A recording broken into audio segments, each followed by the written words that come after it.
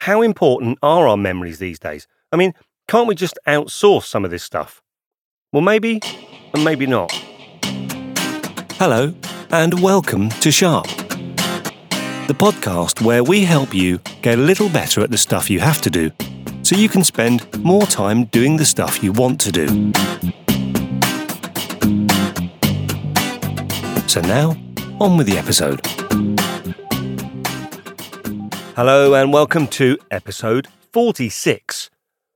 I hope that you're having a great day, a great week, weekend, evening, or whenever and wherever you're listening to this. As always, I'm really grateful that you've taken the time to download us and put us in your ears. Now, we have an absolutely jam-packed episode for you to listen to. Last time, we looked at your brain. Well, not your brain, obviously. I mean, the brain. Our brains. And assuming that you still have yours, and the zombies didn't get it, I thought this time it might be interesting to dig a bit deeper and have a look at a particular part of your brain. I'm struggling a bit because that's giving me like an image of me sticking a finger into your brain. That's not what's happening here. We thought that it would be interesting to look at the memory part. Now, we often think of our memory as the thing that goes wrong when we can't find our car keys.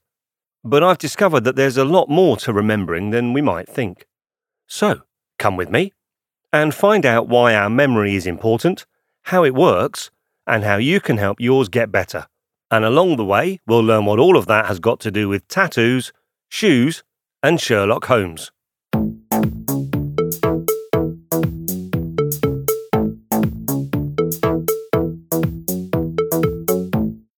Okay, before we get going, I've got 12 things to tell you. Dirt, ear, guitar, garbage, speech, menu, feedback, police, bath, hotel, clothes, coffee. Well, that was like a random list of words, wasn't it? Which is not surprising, because they are. But apart from being random, what have they got in common? Well, by the end of this podcast, you'll discover why they, and you, are pretty amazing. Now, you might imagine that as I do a podcast that's all about helping you get better, that I myself am pretty organised and that I love routines and rituals. And you'd be right. Take my start of day routine, for example. Here's how my day began yesterday. My alarm goes off at 5:55. I look in the mirror, smile and stretch. I go downstairs and drink some water. I do 30 minutes exercise, meditate for 10 minutes, have some breakfast, do my social media stuff for the podcast. I go upstairs, have my shower, and as you know, I end with 30 seconds of cold water. Always sets me up for the day. And then I do the usual stuff that we all do. I get dried, I brush my teeth. I noticed yesterday the toothpaste was getting low, so I made a mental note to put it on the grocery list. I get dressed and I go to work.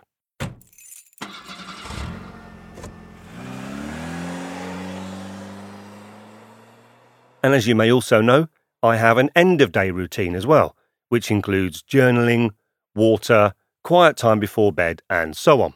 So for someone who has these regimented, structured routines and who swears by them, why do I find that for the third time in a row this morning, I have yet again noticed that the toothpaste is low, yet again made a mental note to put it on the grocery list, and then yet again immediately failed to put it on the grocery list? Well, as you can guess, it's because of how my memory works, and like yours, it doesn't always work well, and sometimes it needs help. But with the advent of handheld devices and the internet, how important are our memories these days? I mean, can't we just outsource some of this stuff? Well, maybe, and maybe not. Let me give an example. How useful did you find your device the last time someone came up to you in a bar or a restaurant or somewhere, and you knew this person, but you just couldn't remember their name? And if that's never happened to you, because you might be good at remembering names, See if any of these sound familiar. Forgetting to replace the batteries in the remote control. Searching the house for your car keys. Searching the house for your wallet or your purse. Standing in a room trying to work out what you came in for. Forgetting birthdays. Forgetting anniversaries. Coming home on trash day to the smelly bin that you didn't take out this morning. Pressing that forgotten password link. Where you parked the car. What it was that you meant to search for that then resulted in you watching YouTube videos for an hour and a half. Do any of those ring any bells? Now, as we've said, none of these things aren't problems that we can't solve. There is a solution for all of them. But in this episode, I wanted to explore the thing that's at the root of these problems, our memory. So, where do we start? What is memory? Because at first, that seems like it should be fairly obvious, doesn't it? But when you start to dig a bit deeper, there's actually more to it than you might expect.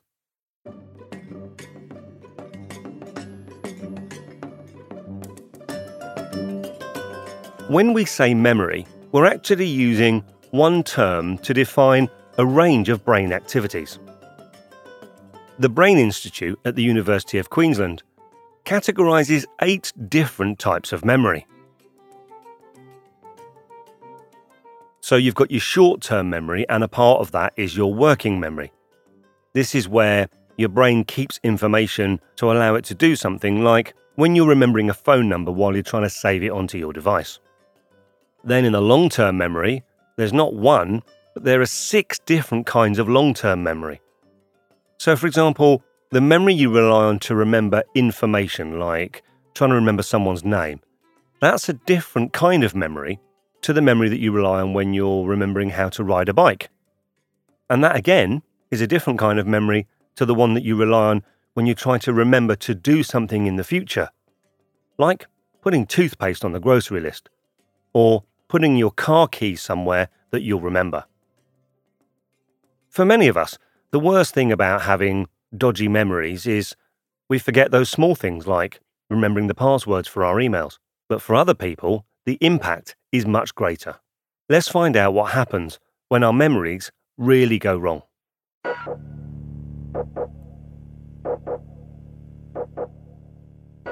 One of my favourite films is the film Memento. It was directed by Christopher Nolan in 2000, and it was written by Nolan and his brother. And it tells the story of Leonard, who's played by Guy Pearce. Now, Leonard is trying to find his wife's killer, but unfortunately, Lenny can't form new memories.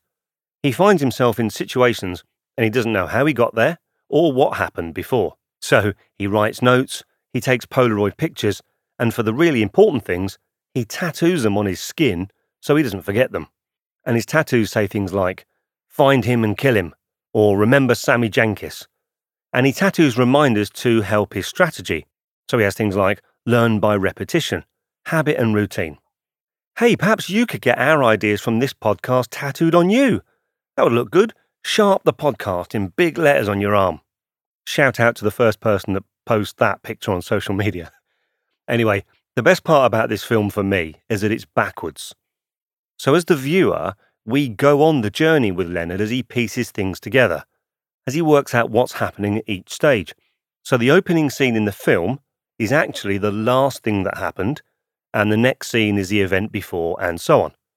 You do have to pay attention. It's not a sort of film to watch after a few glasses of your favourite tipple. But if you've not seen it, I really do recommend it. Now, Memento was apparently partly inspired by the true story of a fella called Henry Gustav Mollison. Now, Henry had brain surgery in 1953 to attempt to cure his severe epilepsy. And while the surgery did have some effect on his epilepsy, there was a terrible side effect in that he couldn't form any new memories. Now, while I was researching Henry's story, I came across 2 other people from the UK. The first is a chap called Adrian Ellis. Adrian Ellis is a man in his mid-50s who lives in Swindon, a town in the southwest of England. And if you met Adrian, He might tell you his thoughts about his favourite football team, Arsenal, or any other subjects that your average English fella in his mid-50s would tell you. However, if you ask Adrian how old he is, he'll probably tell you that he's 42. And he's not just being shy about his age. If you dig deeper on his memory about his football team, Arsenal, he'll tell you that they've just won the Premier League. But to date, Arsenal haven't won the Premier League since 2004. You see, in 2004, Adrian fell from a gantry at work, banging his head.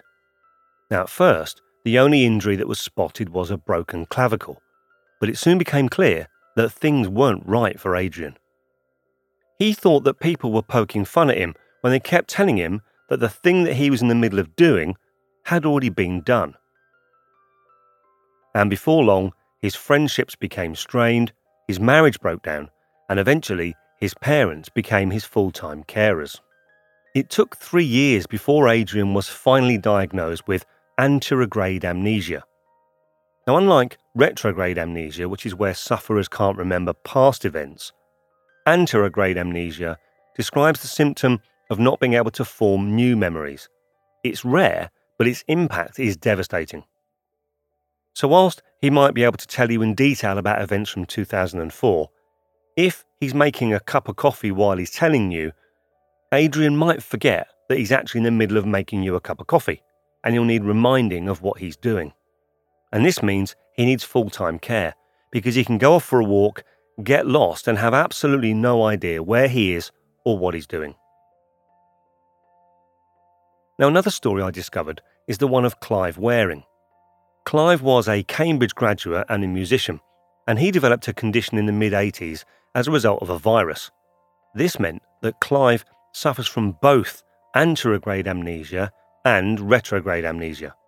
I found that one of the most striking parts for me of the story is how Clive obsessively keeps writing on newspapers or any available bit of paper that he's just woken up. He's describing that he's permanently in this stage of like having just woken from a coma. And yet, despite the hundreds of previous entries that he's written in front of him in his own handwriting, he doesn't accept those, and he crosses them out because he believes that the now that he's experiencing now is the real one. There's a YouTube clip from a BBC documentary about how he interacts with his wife and how challenging it is. Here's a snip from that documentary.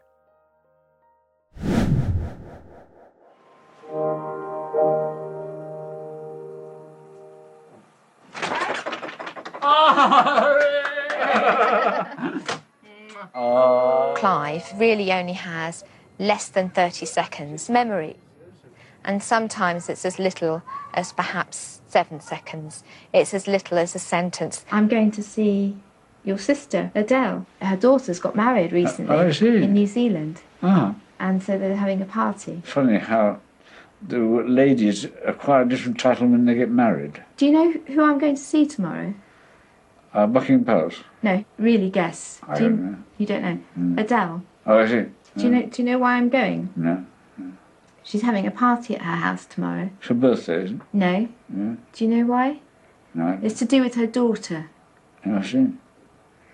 Do you know why her daughter's having a party? No. Guess. No, I don't. She's just got married. Oh, I see. She just got married in... Do you know what country she just got married in? No, I don't. In New Zealand. Oh, I see. Yeah. The sentence he is in, he will probably have forgotten the sentence before. You ask him a question and he'll give you an answer, but while he's giving you the answer, he's already forgotten the question. That's how short it is. Now, while I was finding out about these people's stories, something became clear to me. Severe memory loss obviously isn't just about struggling with remembering trivial things like your car keys. When it's this severe, it can fundamentally change people's personalities. And it suggests that our personalities, and even our ability to interact with others, relies at some basic level on our memory. So I thought I'd see if I could find out more about this idea of memory not being a completely separate thing from the other things that our brains do. Let's try an experiment.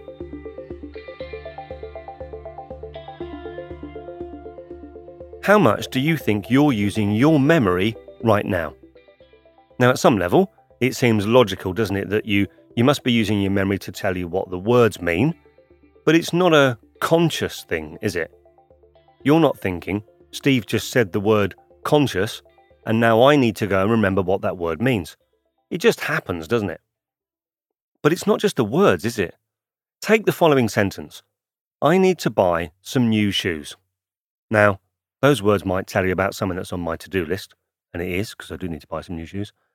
But how about if I say it like this? I need to buy some new shoes. Now, you can tell that I'm not particularly happy about this, and you get the sense from the way I'm saying it that buying new shoes might be boring for me, which it is. I'm not a big fan of shopping. But what bit of your brain is helping you work out that I'm bored just from the way that I've said those words? And is it a different bit to the bit that's also telling you what the words mean? How about if I change the way I'm talking and put a bit of energy into it? I need to buy some new shoes. Well, that sounds different, doesn't it? You might get the sense that I'm feeling more positive. You may even be able to imagine what I'm doing with my body. I'm more upright and I'm smiling. It's a technique that voice actors use because you can't see them, you can only hear them. And voice actors will actually act out the body movements or the stances that the person that they're playing might be doing. The physiology changes the voice, and then the listener hears the tone of the voice and can imagine the scene more vividly. But never mind what's going on in the voice actor's brain. What's going on in your brain? Would it surprise you to learn that your memory is part of the process that you're using to help you work out not just what I'm saying, but also how I'm feeling about it, and even giving you clues as to visually what I might be doing? According to research published by Sinead Mullally and Eleanor Maguire from the Wellcome Trust Centre for Neuroimaging in London, episodic memory, imagination, and prediction seem to be linked together. So, imagining something and predicting an outcome both appear to have connections to your memory. Oh, and by the way, that's a trade secret amongst the voiceover world that I just gave you there. Don't tell anyone I told you. It's just between you and me. So despite having these little rectangular devices that go beep at inconvenient times, and the ability to look up a massive international online encyclopedia that you can look at any time free of charge, I think you might agree that despite the devices and the advances in technology, our memories are still pretty important. But how does it work? And more importantly, can we help it get better? Well, so far, we've looked at tattoos and shoes. Now, it's time for our first visit to Sherlock Holmes.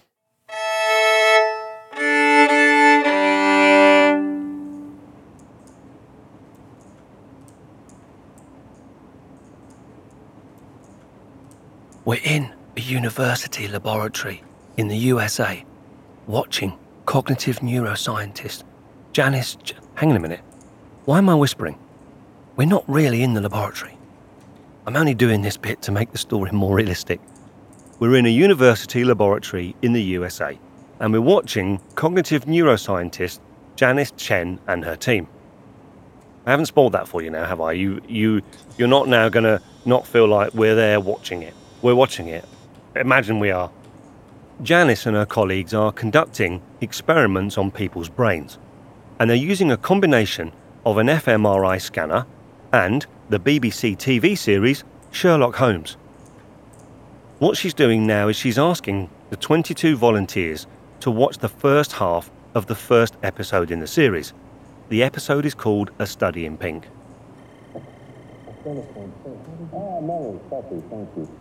Now, while they're watching, Janice scans their brains.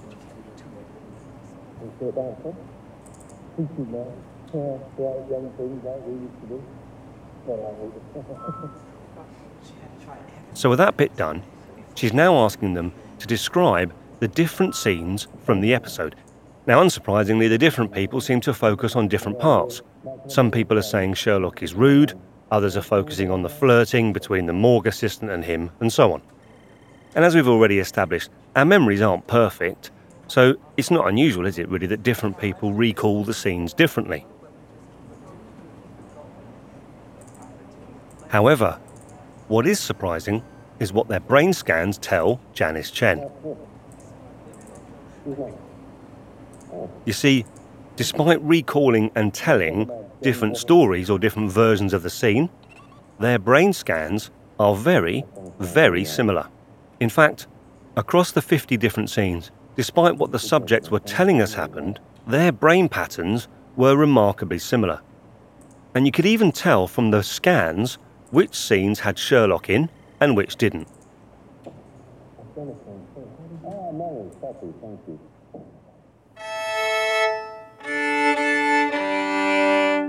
Now, this supports lots of recent scientific research, which explores this idea that our brains fire in a particular way when something happens, and then they fire in the same way again when we're recalling it. It also suggests that the way this happens is not that different between you, me, and the other 7.5 billion people on this planet. Even if you and I see the same things but then describe them differently, this research is saying that the way our brains are recalling it is very similar. And this brain pattern has even got a name. It's called an engram. The theory is that the engram is like a footprint that's left in the brain for each event or each scenario as it happens.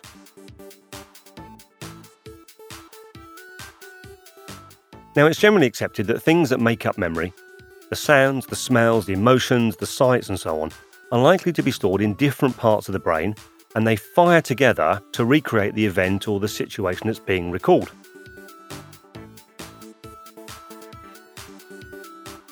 Now, all these theories and research about how it works and so on might be interesting, but why is it important to us? How does it help us remember where our car keys are?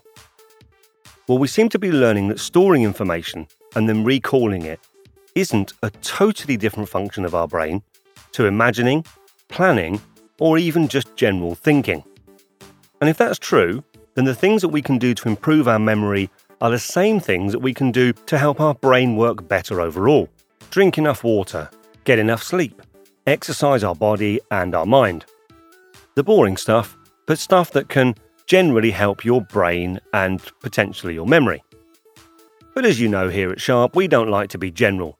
So, what can you do specifically to help your memory? Well, for that, we'll need to come back to Sherlock Holmes later. But first, this.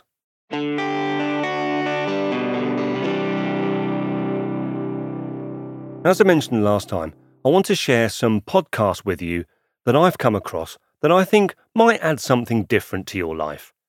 This week, I've discovered Ragbag. Ragbag is a podcast by Frank Burton. Frank is an author, he's a storyteller, and now he's a podcaster. And his show is, well, I'll let Frank tell you. Have a listen. Ragbag is a fortnightly music podcast presented by me, Frank Burton. I play stuff like this. Oh, love, tearing me apart. Booty shaking, body breaking, pop that jiggy when the beat stop playing. I mean, is this eclectic enough for you yet? What more do you want?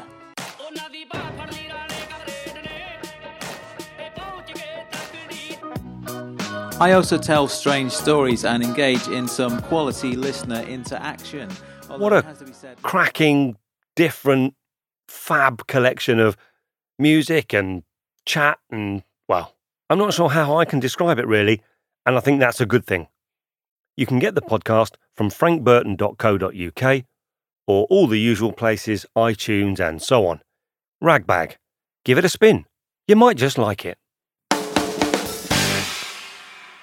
So let's recap what we've covered so far. We've looked at some examples of how our memory fails, and we've learned that there are different kinds of memory. And they seem to be strongly linked to other processes like planning and imagining. But how can we help the memory itself? Well, going back to the Brain Institute at the University of Queensland, they give a great analogy of how we can imagine the laying down of memories works. So they describe it like this.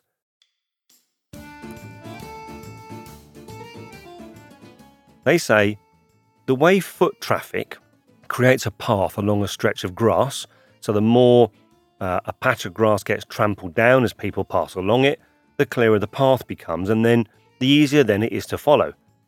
So it's almost as if a memory of the walking has been created. And the same thing happens in our brains. So the path in our brain is a neural pathway, and the more the neural pathway in our brain is activated, the stronger the synaptic connections along the way become. So taking that analogy further, if we want to help our memories work better, then we need to make that path clearer and easier to find when we need it. We need to trample the grass down a bit more, or literally make the synaptic connections stronger. Well, how do we do that? Well, I'm going to tell you, because I've got 3 memory solutions to help you do just that. So firstly, we've got a kind of a broad set of techniques that you can use when you're learning anything new. And then we've got 2 specific things that you can try.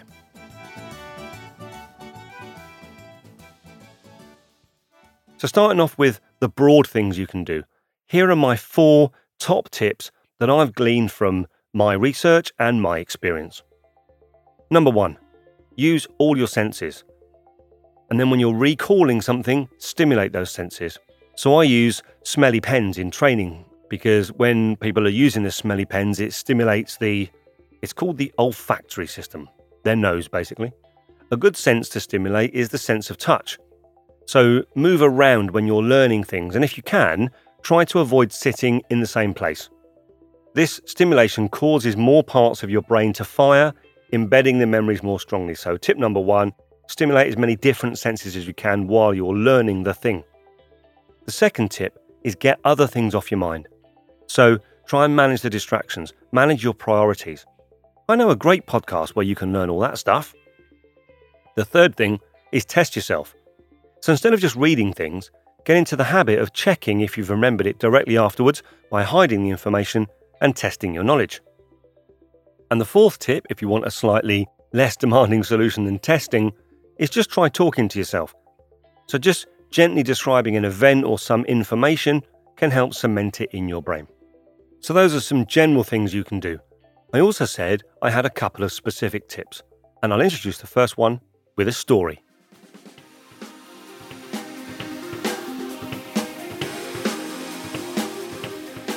Back in the 1980s, I know I don't look or sound that old. Back in the 1980s, I used to work in a large retailer in Britain called Dixon's. And as well as learning sales and all that stuff, I'd already developed a bit of an unhealthy interest in personal development. And I used to do this, you might call it a parlour trick, like if you're from the Victorian era.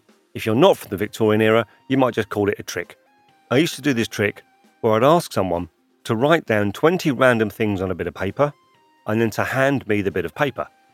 I'd then spend 30 seconds reading it, give them the list back, and amaze them with my memory skills, because not only had I recited the list in full, but I could tell them what words were next to what other words, and even recite the list backwards. Now one day, I was asked by someone to do my memory trick. So I turned to a colleague, who shall remain nameless because I don't want to embarrass him, and I said to him, Gary, can you write... his name isn't Gary, really. I said to him, person, can you write 20 things on this bit of paper? And the more random, the better. So I give him the bit of paper. He's writing on there, scratching his head. He's taking a bit of time. And I said to him, are you okay? And Gary said, I can't think of 20. And I said, well, you can't think of 20 random things out of anything in the world ever?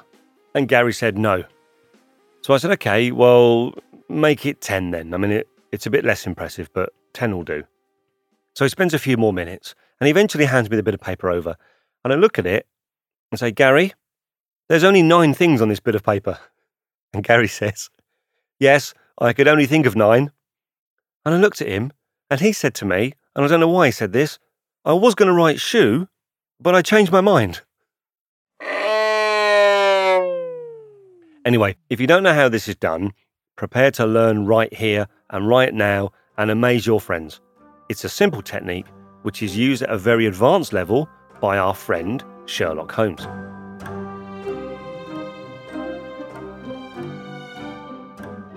In the TV series, Sherlock talks about his mind palace, a visual way of storing information. Now, the mind palace, or brain attic, is a technique that was actually first devised by the ancient Greeks. So the story goes that the Greek poet Simonides of Chios, basically he was at a banquet in a big building, and he stepped outside of the building, and the building collapsed. And the banqueters who were left, the people that were left in the building, they were too badly damaged by the collapse of the building for people to identify their remains. But supposedly, Simonides was able to say, he was able to put a name to each body because he could remember where they were sitting. And this ability to remember based on location became the method of Loki, which is also known as the memory theatre, the memory palace, and the mind palace. That information was from the Smithsonian magazine. So, let me show you how it works. If you can, close your eyes. Now, I'll let you be the judge of whether you are somewhere safe enough to close your eyes. But listen to this story. Are you concentrating? Then we'll begin. You walk up to the front door of your house or apartment. So you need to get that image in your mind of your front door. And you're surprised to find that the door is all covered in dirt. There's dirt on the handle, there's dirt all over the panels. You scrape away the dirt from the keyhole, you put the key in, and you open. As you walk through the door, something scratches your ear. Something really sharp has caught your ear. And now there's warm blood oozing out of it. Can you feel that pain in your ear? Imagine that pain in your ear. So, you've just opened your door that's covered in dirt. Your ear's really hurting. You look down. Now, picture in your mind the bit of floor that's just inside your front door. What does that look like? On the floor just inside your doorway is a blue electric guitar. Now, you don't own a guitar, so you're not quite sure where it's come from, but just get that image in your mind of a guitar just inside your doorway. Now, you've decided you don't want a guitar, so you pick the guitar up, you step outside, and you throw it in the garbage.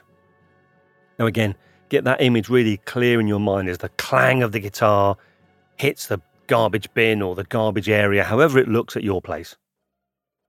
You now step back inside, and further inside your place is Abraham Lincoln, and he's doing a speech. So get this image in your mind somewhere just inside your home and really imagine Lincoln there giving this big speech. You walk up to Abraham Lincoln, who is standing in your home, which is quite odd, and he hands you a menu, which is also quite odd. So you're looking at the menu, and again, try to remember the last menu that you saw and make it exactly like that. Suddenly, you hear the squeal of feedback. Now, really hear that feedback sound, like the feedback like an electric guitar makes. You go to the window, and you realise that someone is playing the guitar really badly, and the feedback is really screeching.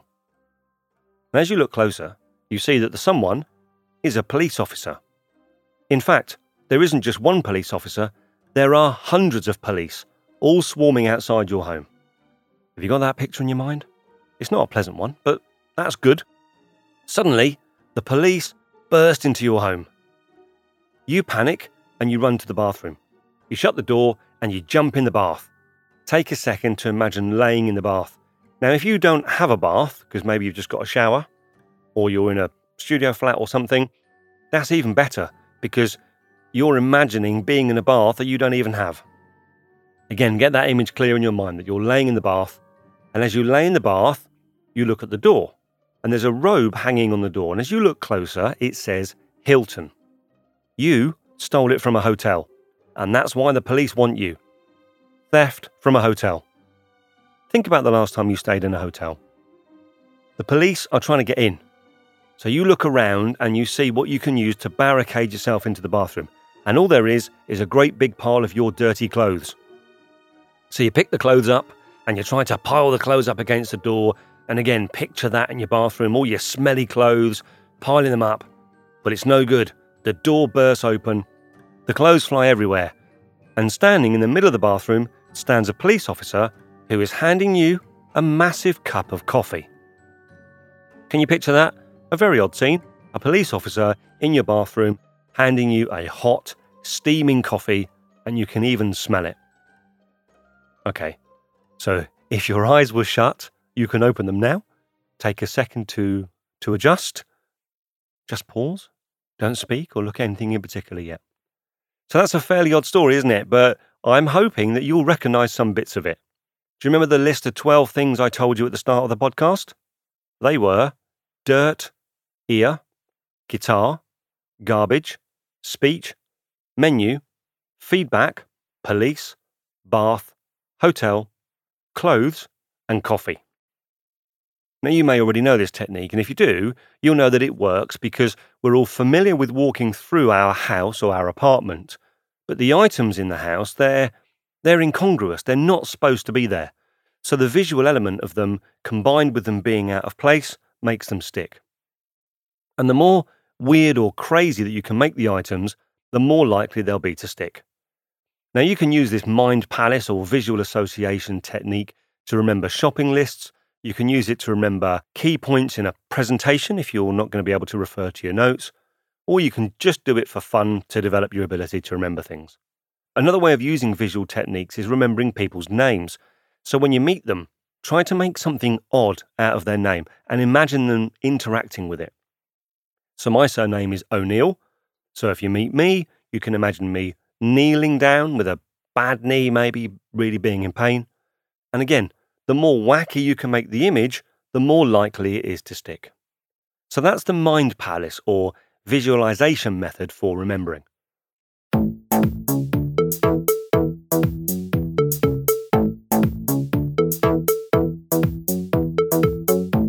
Okay, so the final technique is one that I discovered at a new channel from the BBC. There's been a lot from the BBC in this episode, isn't there? Maybe they'll help me promote it. This is an article I found at BBC Future.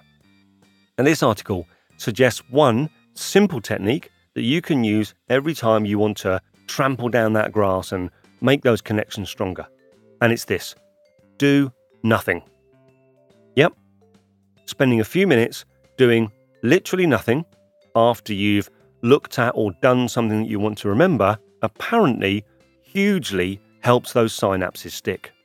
Now, they quote two studies, one from 1900, one from the early 2000s. And both of them showed that if you ask a group of people to try to remember things, and then let one half of the group go about their normal daily routine, while the other half sit in a quiet, dimly lit room with no distractions, the no distractions group remember significantly more than the ones who have been looking at other things. In fact, somewhere in the region of 10 to 30% more. And it even seems to be effective with people who suffer from Alzheimer's. I'll share that full article in the show notes. But if doing nothing for 10 to 15 minutes helps you remember 10 to 30% more of what you're trying to learn, then that can make a huge difference, couldn't it? So there you go. I've saved the best tip until last. Do nothing to gain something. So maybe if you don't have time to develop Sherlock Holmes' technique or a handy tattoo parlour available to help you permanently remember something, perhaps the best tip of all is to spend 10 minutes after you try to remember something by doing nothing more taxing than staring at your shoes. So we're just about to get into the takeaways, but before we do that, I just wanted to let you know that after the takeaways, I'm trying a little experiment to help you, to help me, to help you. So don't rush off. But first, here are the takeaways. Our brains and our memories aren't as reliable as we might like, so use tools and techniques to free them up to do the important stuff. If you're going to do a memory trick, select your volunteer carefully and ideally choose someone who can imagine more than 10 things. Use the mind palace or brain attic technique by mentally putting the things you have to remember in rooms in your house. The weirder, the better. If you struggle to remember names, use the visualization technique to create images from people's names. When you're learning or remembering, try to stimulate all of your senses if you can and move around. Try even hopping from foot to foot. Remove distractions. Test yourself at the end of the session and talk to yourself while you're remembering. Set aside 10 to 15 minutes after any intensive study or learning or revising in the quiet with no distractions and let your brain cement the facts. We do this in the world of training all the time. We call it reflection time and it really works. Read up on the science behind our stories via the links to all the research in the show notes.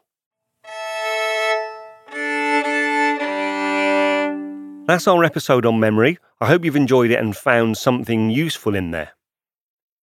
Now, I said that after the takeaways, I wanted to do an experiment. Each week, we end with me asking you to share the podcast and so on.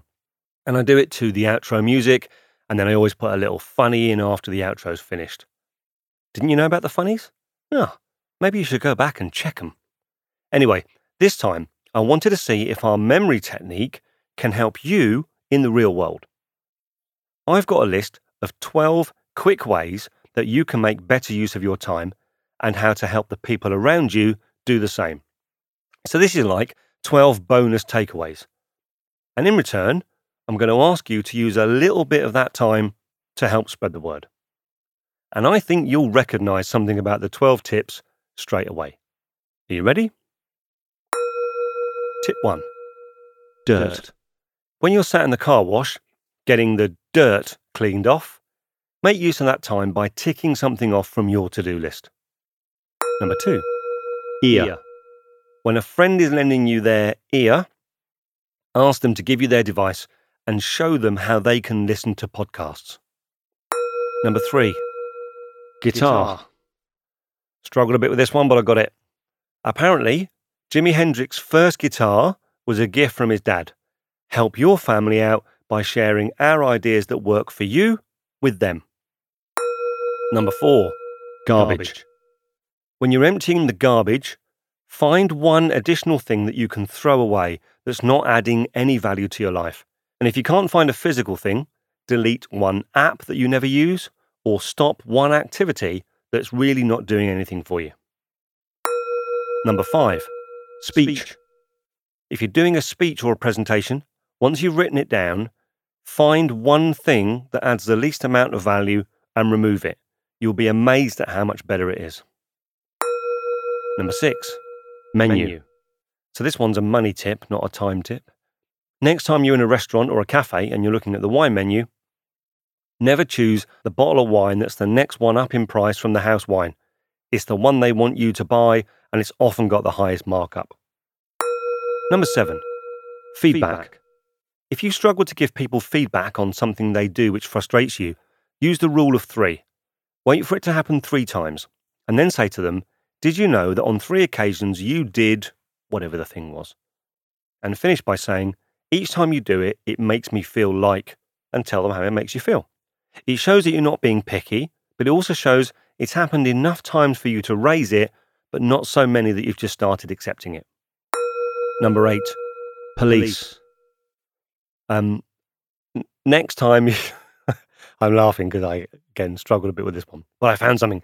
Next time you find yourself watching a mind-numbing TV show, like those true-life police documentaries, take control of your time. Turn the TV off once a week and do one thing in your evening to help you get better at something. Number 9, bath. When you're in the bath, download an episode of a podcast that you've not yet listened to, or one that you want to hear again, and let your brain soak in the goodness while your body soaks in the tub.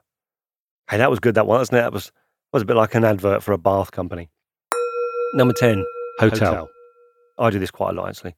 Next time you stay in a hotel alone, and you're waiting for your breakfast or your evening meal to arrive, instead of scrolling through your phone, take those 5 or 10 minutes to reflect on your day or your week and think, is there something on your mind that you could take this moment to write down as an action and put it into your system or onto your calendar or onto a to-do list?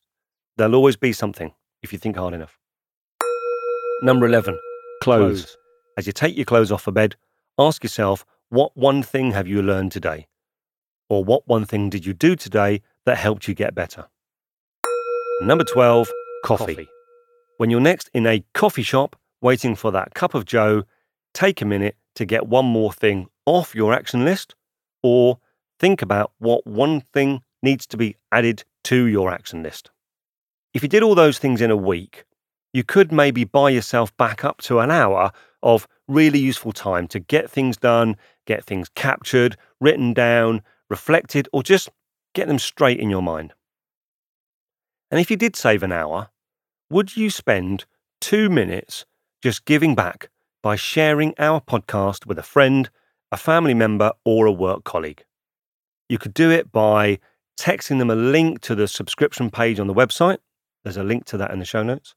You could share an episode of Sharp on social media. There's always one pinned to our profile page on Twitter, Facebook, or Instagram. We're at Sharp Podcast. Or you could go onto iTunes, Apple Podcasts, or wherever you subscribe and give us a fab review or a 5-star rating. That makes a huge difference and it really helps spread the word. We would really appreciate you taking 1 or 2 minutes out of the 10,080 that you have available in your week and spreading the word. Thank you ever so much. I'm off now. Bye-bye.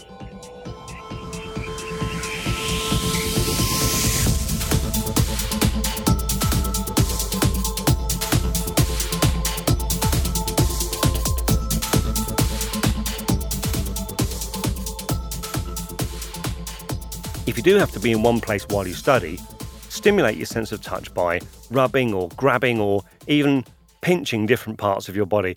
I'm really sorry. Written down, that just looks perfectly innocuous. Please don't make it something it's not meant to be. You can even try standing on one foot if you can get away with it, because this causes